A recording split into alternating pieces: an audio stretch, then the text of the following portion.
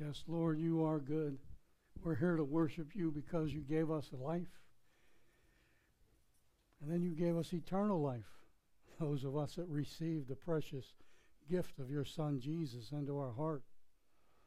You are good, Lord, because we were lost and you found us. We were dead in sin and you redeemed us. Blessed be the name of the Lord. And we're here to worship you today, Lord. We're here to worship you today. We're here to take what we learn from the Holy Spirit and go out and minister to this world, that thy kingdom come to this earth, as it is in heaven, Lord. Help us to do so. Use us all in a mighty way. Not just this church, but every church that preaches the gospel of Jesus Christ. Lord, let the power of the Holy Spirit move throughout the earth, and may that last person find Jesus. Lord, we can't wait till you return. That's the joy of our life. So, Lord, bless your holy name, for you are holy, holy, holy. In Jesus' name, amen. Amen. God bless you, church. You may be seated. You may be seated. For those of you online, I just wanted to tell you this is Freedom Church in the Palm Beaches. I'm Pastor Joe Trapani. We're glad you're there. Stay tuned. Get your Bibles out. Get into Matthew chapter 16. We're going to start around the 22nd to the 28th verse. I might start a couple verses earlier. Matthew chapter 16, verses 21, I think I'm going to start just to get it clarified from last week. Because we're doing expositional studies through the book of Matthew, and we've been in it for a while. And sometimes I'll jump off and I'll bring some things from the Old Testament or other things in the New Testament that maybe Paul wrote or John wrote. But we're studying there. So for those online, Freedom Church of the Palm Beaches, we're in Palm Beach, Florida. If you're local in Florida, we're on High Paluxo Road. So just go to I-95, head to High Paluxo, whether it's north or south from where you're at, and then go west about a quarter mile, and we're on the north side of the road, which will be your right. And if you go to Congress, you went too far. But anyway, come on by maybe 10 a.m. next week. And for men, we have a Bible study at 9 a.m. every Saturday, and you'll like a lot of men from other churches come here. So that's good news. Also, I wanted to tell you online, since you're on our website, freedomchurchpb.org, you can find out our list of ministries. You can find out our beliefs. We're going to tell you one thing. It's all about Jesus here. And a couple walked into this church years ago, and they moved up north. But they said to me, if you wanted to describe your church in one sentence, what would you say?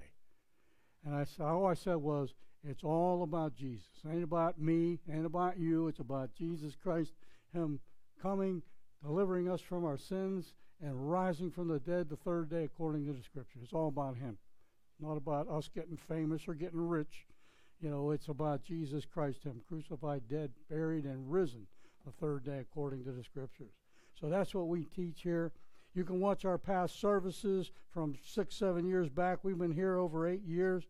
And you can even donate online if you see fit. As I was telling our congregation just earlier, we've never taken an offering in this church. We've never really charged you for anything. Even the books are free. But a lot of people, give a donation if they want. We never charge for anything. So it isn't about money here. It's about Jesus Christ. And I want you to know that. And you should pick that up from my teaching as I move along through the Scriptures. Like I said, we're doing expositional studies, and we're digging into the Word of God. And I know the Word of God is so deep because, when I tell everybody, the Word of God is so deep, you can never touch bottom. I don't care if you're the greatest scholar on the face of the earth. But if you're a baby, you're not going to drown. God is there for you, whichever level of water you want to swim in. Some fish, like dolphins and whales, they skim the top of the water. Some fish are in mid-level water, and some fish are on the bottom. So it's the same thing with Christianity. Some Christians are up here to win the intellectual. Some people are sleeping under a bridge that know Jesus and preaching to their buddies. Jesus is everywhere.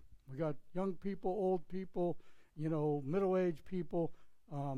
God uses us at our strength in the season of life in which we are. We're teaching out of the Bible, so I want you to go to the Bible. We're going to go to Matthew chapter 16. And I am going to read verse 22. Now let me start in 21. Okay, Jesus had just fed the 4,000, mostly a Gentile people. And verse 21, from that, then he asked Peter, he said, who do the people say I am? We studied that last week. Who do the people say I am? And the disciples answered, some say Elijah, some say John the Baptist, some say a great prophet. But then Jesus said, who do you say I am? And Peter answered, and he says, you are the Christ, the Son of the living God. And Jesus said to Peter, the world didn't tell you that. You didn't know that. The Father revealed it to you. And some of us today, the revelation of Jesus Christ was revealed to us. He's not just some great prophet. He's the Son of the living God who shed his blood to redeem us from our sins. And our sins can't be washed away with water. They can be washed away only with the blood of Christ. Without the shedding of blood, says the Scriptures, there is no remission for sin. And we're not talking about lambs and goats. That's Hebrews chapter 10. We're not talking about lambs and goats. We're talking about the precious blood of Jesus Christ. So Peter understood that. And I want you here and you over the internet to understand that he is the Christ, the Messiah, the Son of the living God. That's a fact. That's a fact. So, I'm going to read verse 20, okay? Then he commanded his disciples, after he did all that, he commanded his disciples that they should tell no one that he was Jesus the Christ, or the Messiah. Christ is Greek for Messiah. Messiah is Hebrew, but it means Christ in Greek. Then that he was the Christ, the Son of God. From that time on, he began to show his disciples that he must go to Jerusalem and suffer many things from the elders and the chief priests and scribes, and be killed and be raised the third day. Then Peter took him aside and began to rebuke him, saying, far be it from you, Lord, this shall not happen to you. But he turned and said to him, this is Jesus, turned and said to him, Peter, get behind me, Satan. You are an offense to me, for you are not mindful of the things of God, but the things of men. And Jesus said to his disciples, if anyone desires to come after me, let him deny himself and take up his cross and follow me. For whoever desires to be saved, to save his life, will lose it. But whoever loses his life for my sake shall save it. For what will it profit a man if he gains the whole world and loses his own soul? Or what will a man give in exchange for his soul?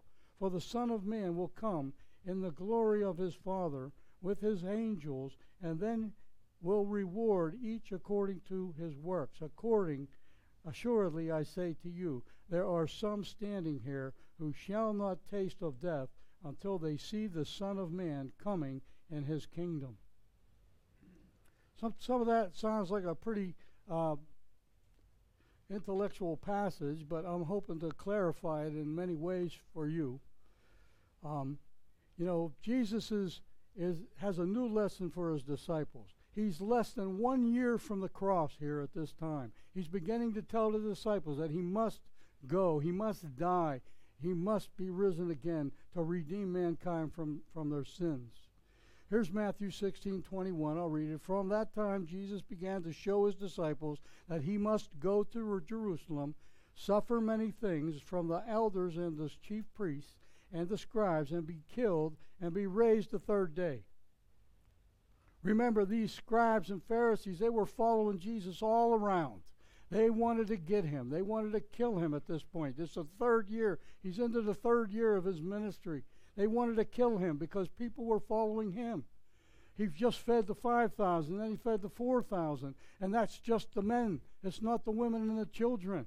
So when he fed the 5,000, it was probably like 12,000. When he fed the 4,000, it was probably like 10,000 people he fed. They saw that.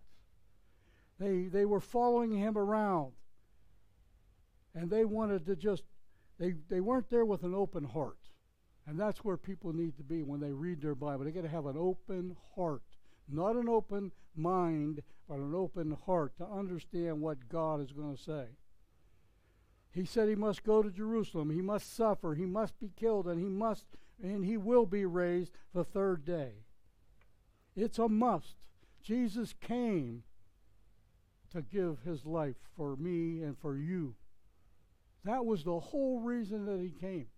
And when Peter said, far be it that you should, and rebuked him, far be it, for, you can't go and die. Jesus said to him, you have your mind on the things of the world, the things of the flesh. God's mind is on saving mankind. He wishes that none would perish, that all would come to repentance, says Peter, and check in 2 Peter chapter 3 and verse 9. God wants all people to be saved. They did not want anything to do with Jesus. They want rid of him. And then they said to God, last week I spoke it out, they said to the Lord, show us a sign. And we went through that many times. He said, show us a sign. They've been following him around, remember, trying to get him. Okay? And they want to see a sign. Meanwhile, in chapter 8, chapter 9 of the book of Matthew, we saw Jesus heal the leper, proving himself to be Jehovah Rapha of the Old Testament. God is our healer. We saw him heal the centurion's servant. We saw him as El Roy. El is the name of God, by the way. El Roy, which is God is there. He went into Peter's house, and Peter's mother-in-law was sick, and Jesus showed up, and he was there, and he healed her. He cast out demons. Cast out demons. We see him as Jehovah Rahi. He is the shepherd, caring for his sheep. He's protecting his sheep from demonic forces of wickedness that would lead them down the wrong path. We saw him as Jehovah Shalom, as he was in the boat and calmed the wind and the waves. He turned a raging sea into peace with a word. And they don't know who this guy is. They have one idea in mind. Get him, kill him, so that the people come back to the synagogue, so that we can keep on getting richer. Because the scribes and Pharisees, they were mostly richer people. We saw him forgive the sins of a paralytic that was lowered through the roof. And the Pharisees got all really upset. Who can forgive sins but God alone? That's just it. He is God. It's God the Father. This is God the Son. And we have God the Holy Spirit. God the Father initiated this whole plan to save mankind. To send his Son, because he so loved the world that he gave his only begotten Son, that whoever would believe in him would not perish, but you would have eternal life. The God the Father administrated that plan. Jesus is the revelation of that plan. He's the glory of the Father. Philip, the disciple, said to him, show us the Father, Jesus. And Jesus said to Philip in John chapter 14, he says, Philip, have I been so long with you don't recognize me? He's the revelation of the Father. He's the radiance of God's glory, says 1 Peter chapter 1. He's the radiance of God's glory, the exact representation of God's nature, and he upholds all things by the word of his power. Whew. And then the Holy Spirit, now he's the operation in this world today. When you come to Christ, you receive him as your Savior, as the gift of God. You don't have to do nothing. It's a gift. Americans don't know what gift is. They think gift requires you giving something. You don't give nothing. He gave it to you. Just because you believe with all your heart, not your head, or you'll miss heaven by 18 inches. You got to believe in your heart. The Holy Spirit is the operation. He lives within you. For everyone that accepted Jesus Christ as their Lord and their Savior and realized that He came, He died, He was buried, and He is risen according to the Scripture the third day, you have the Holy Spirit's presence within your temple. Paul told the Corinthian church, don't you know that you're a temple of the Holy Spirit? Don't you know that? The Holy Spirit lives in you. Why do you think when you sin, you get convicted? Not condemned, by the way, convicted. And you say, I'm not going to do that anymore. I'm not going to take the Lord's name in vain anymore because the Holy Spirit's there. Like, you shouldn't be doing that.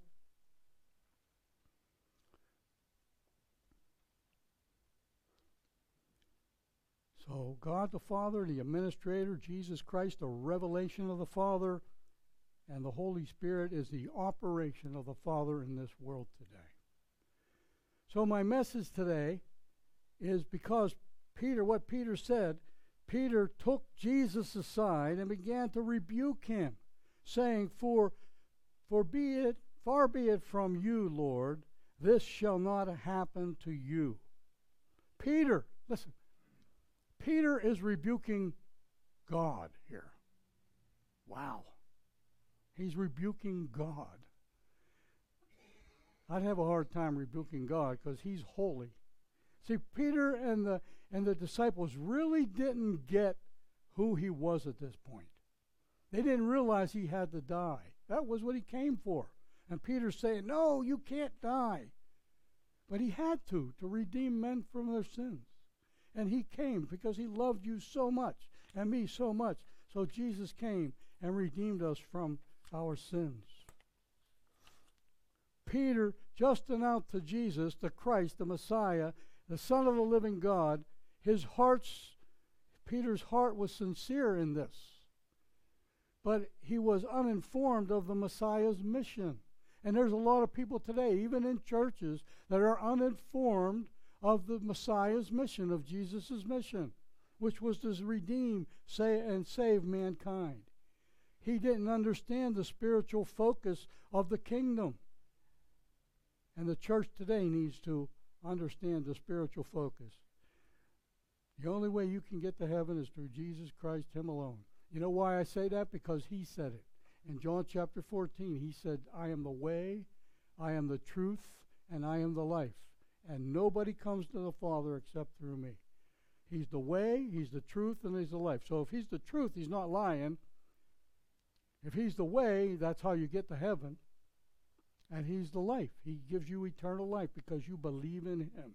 It's as simple as that, and the church does not get it. But that doesn't mean that you have been set free to the point where you can keep on sinning. No, that's abusing the grace of God. You don't abuse God's grace. You should change.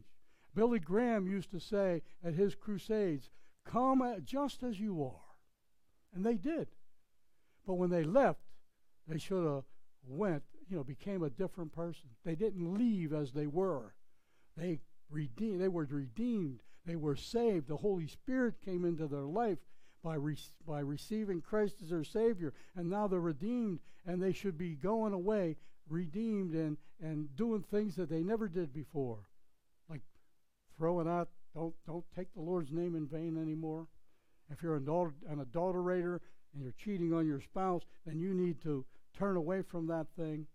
But we all have sins that we're going to work on all our life. But you will be changed. You come as you are, but you won't leave as you were. You're going to be a different person, and that's what Jesus called born again in John chapter 3. And a lot of people don't like to hear that word, born again, but Jesus said it. Either He's a liar, but He said He's the truth. I remember when I was becoming a Christian, reading my Bible, somebody gave me a little tract about this big, and it said, Creator or liar?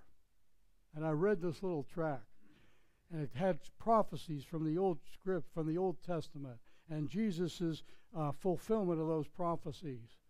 And when I ended up at the end of that book, I decided that He isn't a liar, He's the Creator.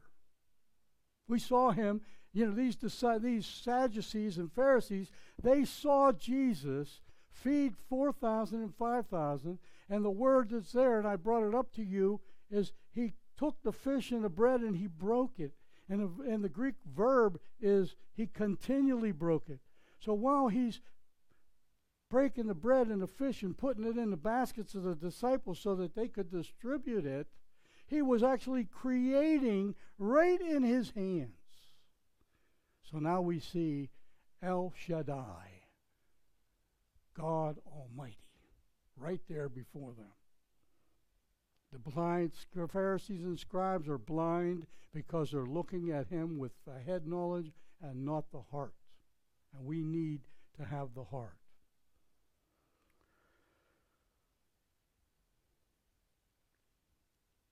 They didn't understand the Father's will for the Son. And the same thing today, mankind doesn't understand it. God loved you so much that he gave his only Son. When that blood of Christ hit the ground, the very earth quaked. The clouds overtook the land. Probably lightning and thunder, east to west, north to south. The earth quaked as all creation mourned the Son of the living God who just died on the cross. And even the Roman soldier that performed hundreds of crucifixions, the centurion, he most likely bowed and he says, surely this was the Son of God. And even Pilate wrote on a sign above his head in 3 different languages, Greek, Aramaic, and Greek, Aramaic, and the Hebrew language. Okay, listen, and he said, "Son of God, the Son of God." And the Jews came to Pilate and says, "Put a sign up above the sign that says he said he was the Son of God." Pilate said, "I'm going to leave it the way it is because he's the Son of God." So it was known who exactly that he was, and the scribes and the Pharisees wouldn't accept it. But he turned, that's Jesus, and said to Peter, "Get behind me, Satan. You are an offense to me, for you are not mindful of the things of God, but the things of men."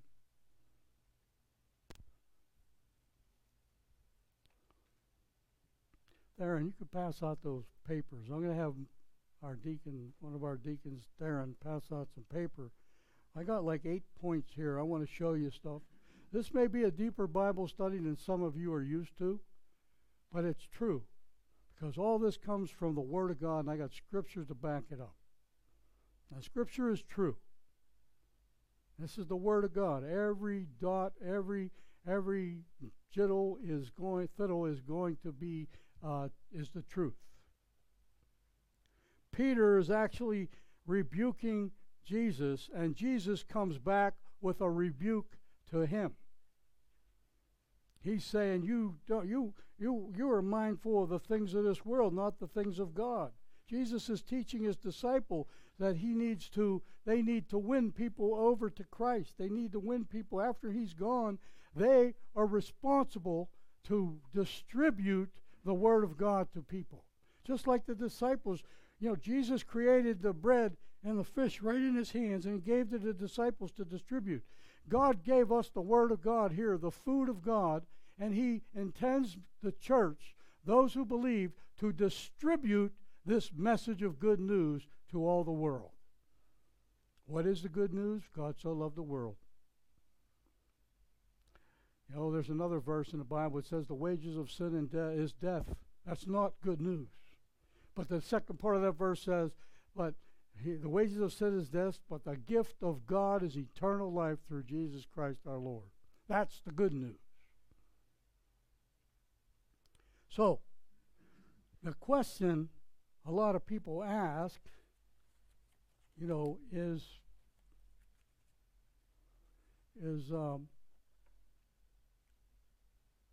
Peter, Jesus, first of all, Jesus had to rebuke Peter.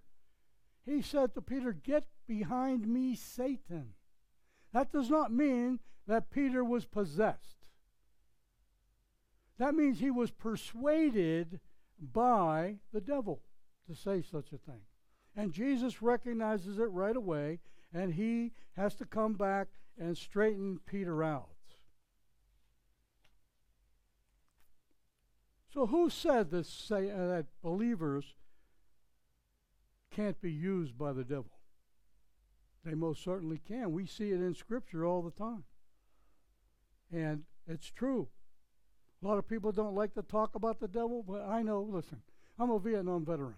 If I didn't know that Charlie was out there, the NVA or the Viet Cong were out there, boy, they would have a great day picking me off with their sniper rifles as I walked down the road because I didn't know the enemy was there. And the same with believers today. We have to understand there is an enemy. And he wants to keep you away from Jesus Christ. It might even come through someone you know. Oh, you're going to become a Christian. You're going to receive Jesus Christ. You're a Jesus freak. I don't want no more of you. Come on. This is the Son of God. You can call me any name you want to. Holy ruler, Jesus freak, whatever. You call me holy ruler, I'm ruled by Christ. Who are you ruled by? Right?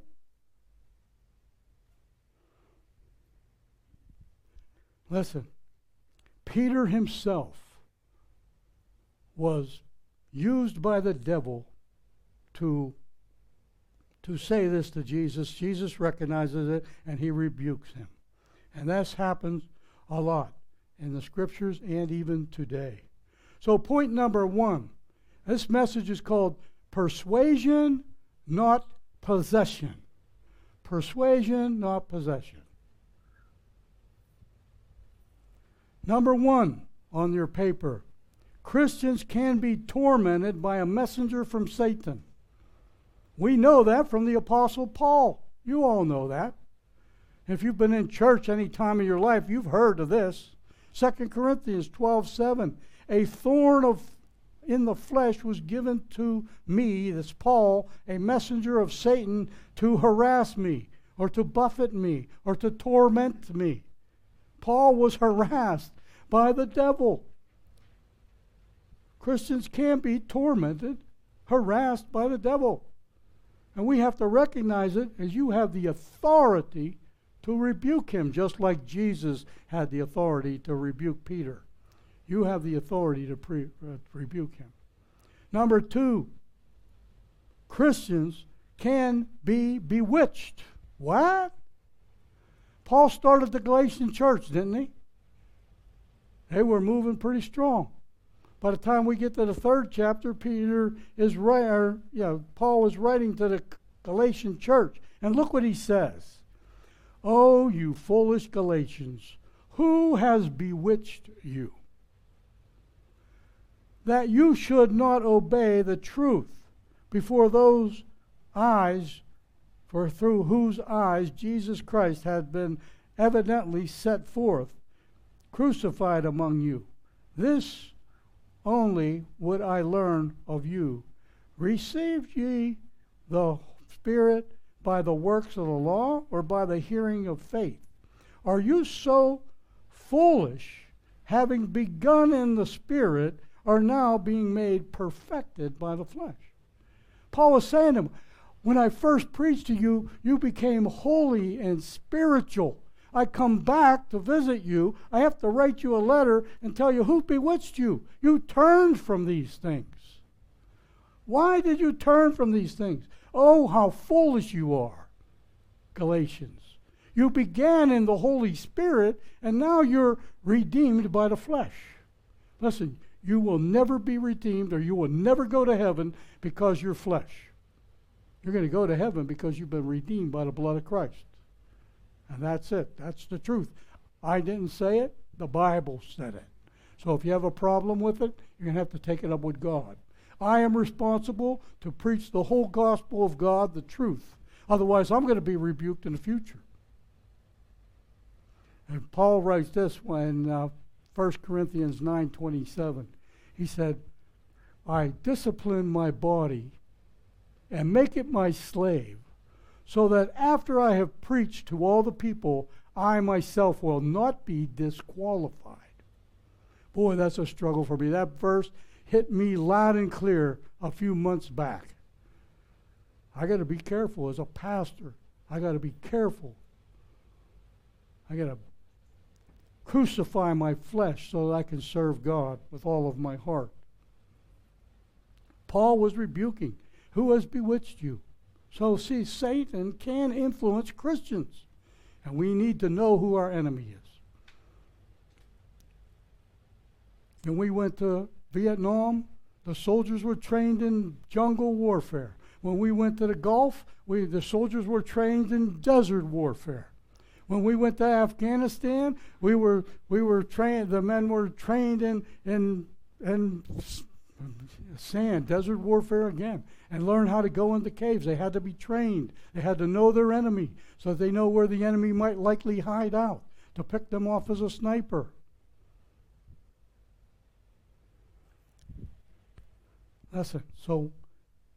Listen, there is a devil. And he isn't a cute little red man with a red pitchfork and a pointy red tail. The Bible says that he comes like an angel of light. He can deceive you terribly. He deceived Peter, and he was tormenting Paul. Number 3, Christians can be seduced by evil spirits and depart from the faith. Christians can come to church for years, and then all of a sudden, they depart from the faith. They don't believe that Jesus Christ is Lord. That's happened in this church. I won't tell you who. That's happened in this church. They walk with the Lord for years, and then all of a sudden, they're gone. They don't believe anymore. They don't believe that Jesus Christ is the only way to heaven. I got a news for you. Either Jesus was a liar, and you're calling God a liar, or he was the greatest deceiver that ever lived. And I'll tell you what, when the Holy Spirit fell on me, when I believed, listen, I know Jesus Christ is the Lord. There's no doubt about it. I've been at funeral homes where a believer was laid out in one room and an unbeliever in another, and I knew them both. It was like cutting a knife to walk into the other room where the unbeliever was, because there was peace with the believer because she was with God. And the other man, who was the next door neighbor to my business, he wasn't a believer. And it was like cutting a knife. It was like walking from glory to disaster. Jesus Christ is the Lord, folks, whether you like it or not. Christians can be seduced by evil spirits. 1 Timothy, Paul's talking here. Now the Spirit speaketh expressly that in the latter times some shall depart from the faith, giving heed to seducing spirits,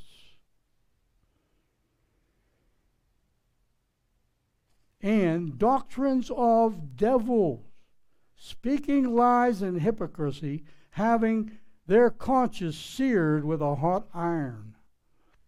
These people that walk away from the gospel. I mean, there's many of you here today. You've been walking with the Lord for 50, 60, 70 years. God bless you. God bless you. God has a great reward for you in heaven. For where your treasure is, where your heart is, there will your treasure be also. Now, where your heart is, there will your treasure be.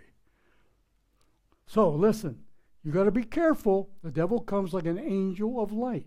He looks good. Oh, come on. Come on. Cheating on your spouse one time isn't going to hurt. Yeah? You just violated the commandments. Number 4, Christians can be taken captive by the enemy. You know, in Vietnam, we see those black flags out there that says POW, prisoners of war. The devil can take some of us captive and deceive you you might come to the Lord, 20 years ago and walk with the Lord for 10 years, and then all of a sudden he deceived you and got you held captive in his ways. 2 Timothy, Paul's talking to him here.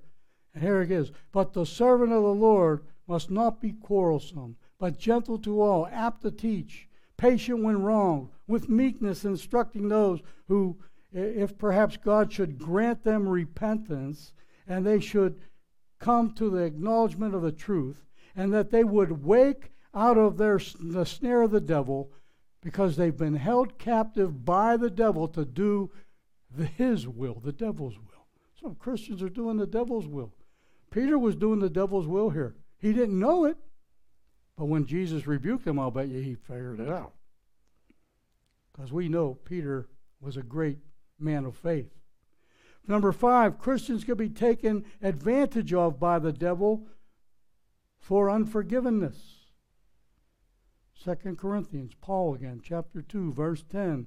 To whom you forgive anything, I also forgive. For if I forgive anything, to whom I forgive it, for your sakes forgive I it in the person of Christ, lest Satan should get an advantage over us. See, Satan can get an advantage over you because of different things like unforgiveness. You know how many people who don't forgive are held, you know that they're held in bondage themselves if they can't forgive somebody? The devil takes advantage of these things. He takes advantage of these things, and we got to watch ourselves. The devil can get an advantage right here. 2 Corinthians 2, verse 11. Lest Satan should get an advantage over you. So when you're at war, you have to know to be careful, because the enemy can get an advantage over you. Number 6, Christians can give place to the devil. Uh-oh. This is like walking in it. Ephesians chapter 4, verse 25. Wherefore, putting away lying, speaking every man truth with his neighbor, for we are members of one another. Be ye angry, and sin not. Let not the sun go down on your wrath, neither give place to the devil. You know what? Jesus was angry when he walked into the temple and saw all those money changer tables in there, where they were ripping people off. People would have to bring a clean sheep to sacrifice for the washing away of their sins. Notice I said washing, not cleansing.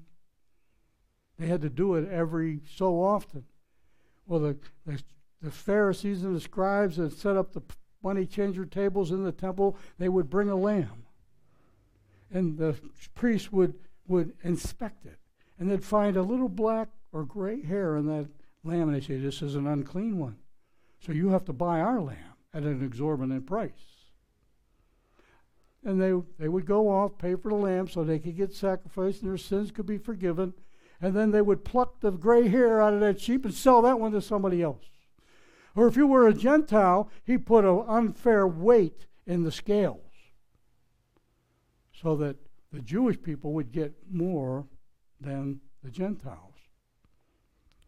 They were ripping people off, and Jesus said, you made my Father's house a den of thieves. This was the outer court. The outer court of the temple in Jerusalem was to bring people in and make proselytes out of them. They would believe in the Jewish God, El Shaddai, Elohim. So many names for God in the Bible. The same God, by the way. So they gave place to the devil. He was angry, but he didn't sin. It's okay to be angry. Just don't sin and forgive. That's what we're going to learn from this here. I don't think this is all about devils. This is how we are supposed to act. Because the devil can get an advantage over you. And he can take the power and the authority you have as a saint of the Most High God and strip you naked so that you're ineffective. And that's what's happening today in a lot of churches and in a lot of homes even. The devil, did you know, number 7, the devil goes to church? I went to church for the last 45 years. Before I was a pastor, 45 plus years ago. I'll bet you I sat by the devil sometimes. The devil goes to church, kids. The devil goes to church. Mark 1:23. There was in their synagogue a man with an unclean spirit. And Jesus cast it out on the Sabbath day, and the Jews were ticked off. Listen, if my dog is hungry, I'm going to feed him on the Sabbath day. If my dog gets off of his leash and runs towards the street, I'm going to run towards the street and get him. There's priorities here. Mankind is more important than anything. Animals are important. You don't let, Jesus even said, if your donkey fell into the ditch, would you leave him there till after the Sabbath? No, you're going to go get him. Because that's just common sense. It's compassion. Jesus had compassion on everybody he healed. There was in the synagogue, what was he in the synagogue for? Most likely because he was a believer. He believed in Almighty God, but yet the devil had not a possession, but a stronghold in this man's life. And the devil has strongholds in many people's lives today, and they don't want to accept it. You know what? They have the stronghold of pornography, the stronghold of alcohol, the stronghold of crack, the stronghold of getting drunk, and a whole bunch of other, the stronghold of telling lies. Some people tell lies just to tell lies. They don't even know why they tell them. The devil goes to church. You can find the devil even in the church. Look at Peter was part of the early church. The first time the church was mentioned was this chapter 16. And Jesus said, upon this rock I will build my church. Not Peter's church, my church. And I showed you last week that Petra and Petros. Peter was the fragment of a rock, and Jesus, who was Petros, was the mountain rock, the rock mountain. God built his church on Jesus Christ, not Peter. Peter was one of the next founding stones that moved along to help build the church. And we are part of the church. Listen. Paul wrote this, Ephesians chapter 6. Our struggle is not against flesh and blood. It's against rulers, against powers, against spiritual forces of wickedness. Listen to the next preposition. In heavenly places. The church is a heavenly place. A synagogue is a heavenly place. Your temple, the flesh, is a holy place. And the devil can have a stronghold in you. Not a possession, a stronghold. Stronghold means you struggle with a certain sin. And you try to get right. I have them in my life. I have 3 of them I'm trying to get rid of. I'm really working on hard. Because I'm a pastor don't mean I'm a sinner too. You look through the pastor to the master. That's what you do. So when a pastor falls in the world, don't look at him. He's just a man. Look at him. Number 8.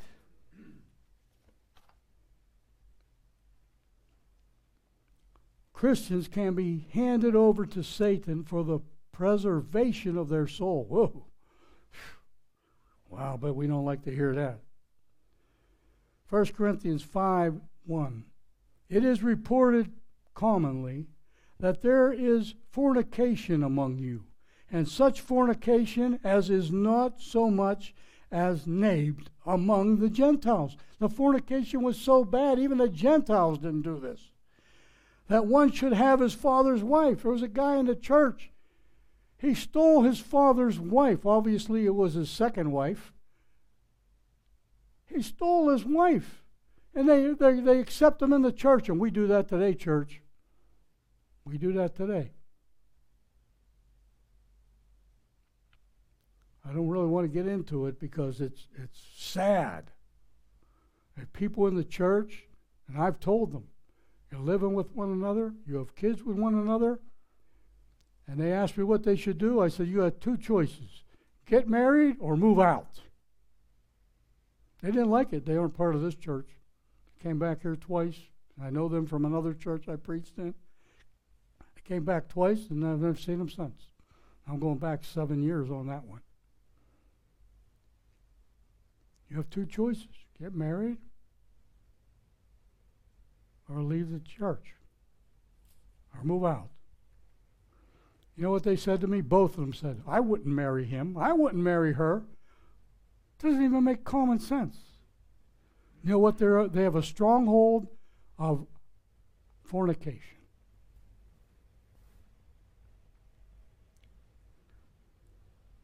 First Corinthians 5:5. I know this is a tough message. It's the Word of God.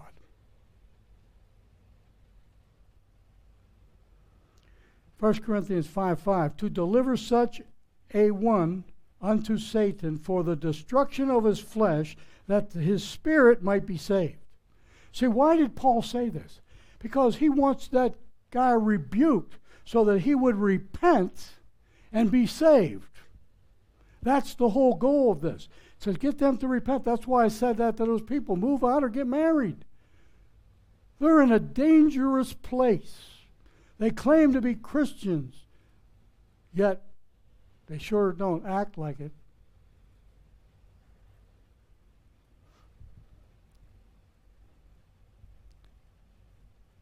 Verse 6, your glorifying is not good. Know ye that a little leaven leavens a whole lump. In other words, sin in the Old Testament is related to leaven, which is yeast.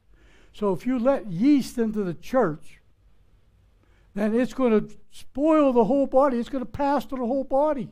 We've got to be careful what we have in church. We can't allow these things to happen. They have to be rebuked. They have to be told so. A little leaven leavens the whole lump. You know, you put it in your bread dough, you put a little yeast in there, you let it sit a while, and it blows up. Same thing. You know, we've got to get rid of it, or else it'll destroy the whole church eventually. We've seen that happen.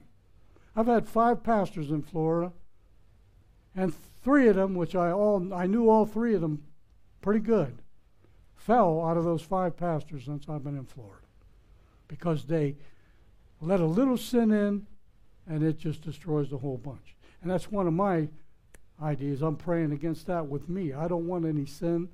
I know I'm a sinner, but I got to get rid of certain sins because I don't want that to happen. I don't want to be disqualified when I get to the kingdom of heaven. And that's why that verse, 1 Corinthians 9:27, I believe it is. I discipline my body, and I make it my slave, so that after I preach to the people, I myself will not be disqualified. Paul wants this guy to come back to the Lord. Purge out, therefore, the old leaven, in other words, get rid of the yeast, that the man be a new lump, as ye are unleavened, for even Christ our Passover is sacrificed for us. You know what Passover? The Jewish people use flat bread, no yeast. It's a representative of no more sin if you believe in the Messiah. As Jesus took the Old Testament and turned it into the New Covenant, the New Testament. And as we eat and drink, eat the bread that's striped and that is unleavened, and drink the wine representative of his blood, we remember the Lord until he comes. Matthew chapter 16, verse 24 through 28 and 38 through 39. Then Jesus said to his disciples, if anyone desires to come after me, let him deny himself, take up his cross, and follow me. For whoever desires to save his life will lose it, but whoever loses his life for my sake will find it. See, God has a plan of salvation. Number 1 is deny yourself. Number 2 is to go to the cross. And number 3 is to follow Jesus. The cross is a symbol of death. The cross is a symbol of death. Yet many of you wear it around your neck. I say it before, wear a guillotine. Because the cross is an instrument of torture and death. You know why you wear a cross around your neck? Because you see the love that explodes from it. You look at the cross and you think of a risen Savior who died for you and redeemed you by his blood. That's why. If any of you want to follow after Jesus, you need to take up your cross, die to yourself, that's called being born again, and follow Jesus. And if you follow Jesus, you might be called a name. But that's okay. There's books of the martyr in the back room over here in the kitchen. It says, voices of the martyr, and you can see that they're being killed, chased out of their homes for the sake of the gospel. And you're worried about being called a Jesus freak. Isn't that a little stupid? When somebody told me a Jesus freak, you know what I said to him? I said, I'm a freak for God, then whose freak are you? Come on. This is Almighty God that died on the cross for you and for me. Don't take it lightly. That blood was holy. That's why the ground quaked. The whole creation was mourning. I wouldn't doubt if Mars and Jupiter jumped and the sun lost its power for a moment. This is Almighty God. So what do you do to follow Jesus? You have to realize I'm a sinner. Romans 3:23 says, or Romans 3:10 says, all have sinned. All means all. Moses was a sinner. David was a sinner. Abraham was a sinner. You don't believe me? Abraham lied to God on 2 occasions. David killed people and got Bathsheba pregnant. Moses killed a guy coming out of Egypt because he was mocking the Israelites. We're all sinners and fall short of the glory of God. You aren't any better than those, that's for sure, because they were the great patriarchs of the Bible. You're all sin and fall short of glory. You go on, Romans 3:23, and there is none righteous, no, not one. How are you made righteous? By Jesus Christ. He forgives your sins. He forgave the sins of that quadriplegic that was lowered through the roof. He forgave their sins because Jesus is able to forgive sins on earth because he is God, and therefore if you offend God, only God can forgive you. Dan can't forgive you because you offended God. God has to forgive you. You have to know that the wages of sin is death, but the gift of God is eternal life. Gift is free. Americans don't know what free is. Free means free. You don't have to do anything. I'm going to tell you about the blood bank again. You give your blood, they'll give you free movie tickets or $10. It wasn't free. You had to give your blood. Free is free. That means if I gave you this Bible, you don't have to do anything for it. I gave it to you. That's what God did for us. All you got to do is receive it. If I gave you this Bible, you have to receive it. You have to take it out of my hands. That's the gift of God. It's free. Take it. And God demonstrated that love. He just didn't say it. He demonstrated that love. And while we were yet sinners, Christ died for us. Wow. And then, if we confess our sins, he is faithful and just to forgive us our sins, to cleanse us from all unrighteousness. Thank you, Jesus. I'm going to heaven, folks. Not because I'm a great guy, not because I'm a preacher, because I received Jesus Christ as my Lord and Savior. Simple.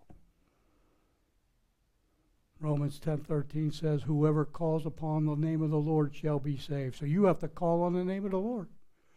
You said to say, Jesus, save me. I'm a sinner. I need you in my life. I love this verse. I learned it years ago, memorized it. Paul talking to the Thessalonian church, he said, God has not appointed any of you to wrath over the internet or here. God hasn't appointed anyone to wrath, but for obtaining salvation through the Lord Jesus Christ. Know what obtaining means? It's a gift. Take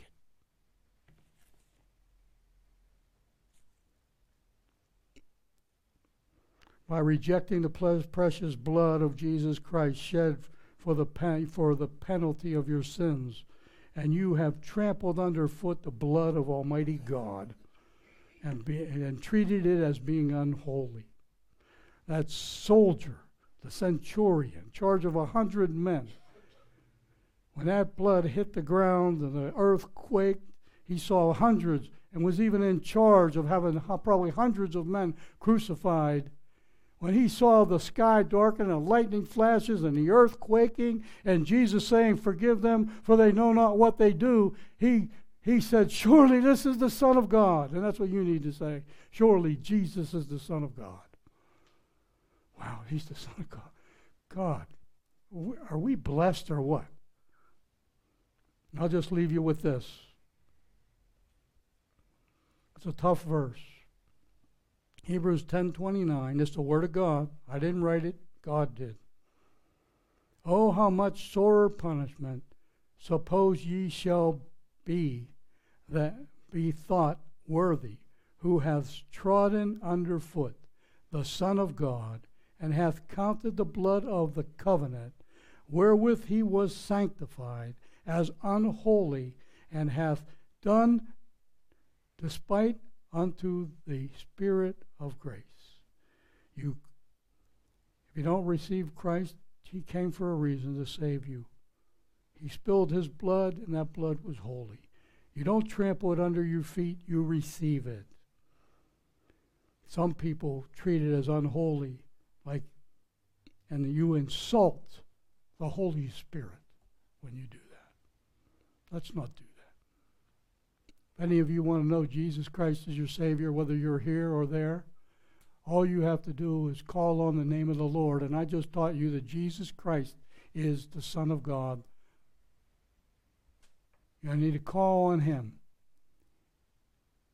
Ask him to come into your heart, forgive you your sins, and have the Holy Spirit help you as you walk this new life that God is going to give you. "Therefore, if any man be in Christ, he's a new creature. The old things are passed away, and all things become new." There's no greater message on the face of the earth or the face of the universe than God so loved the world that he gave his only begotten Son. He loves you whether you're a sinner or not. He loves you no matter what sin you did. You need to come to him as you are, and you will leave a different person if you believe with your heart. That's it. So if any of you receive Christ as your Savior over the internet, please send me an email, joe@freedomchurchpb.org, joe@freedomchurchpb.org, and let me know so that we can rejoice with the angels in heaven that one sinner has repented and is going to be coming into the kingdom at the end of his pilgrimage here on earth. In Jesus' name I pray. And anybody here, come on up front. I'll be glad to pray with you or talk with you in any way. I love you all with all my heart. In Jesus' name. Father God, thank you for this time together. Lord, we give you the glory. Father, whatever we heard today, let the Holy Spirit take it and point us to the truth. In Jesus' name we pray. Amen. God bless you, everybody. I love you all. Come on back next Sunday, 10 a.m.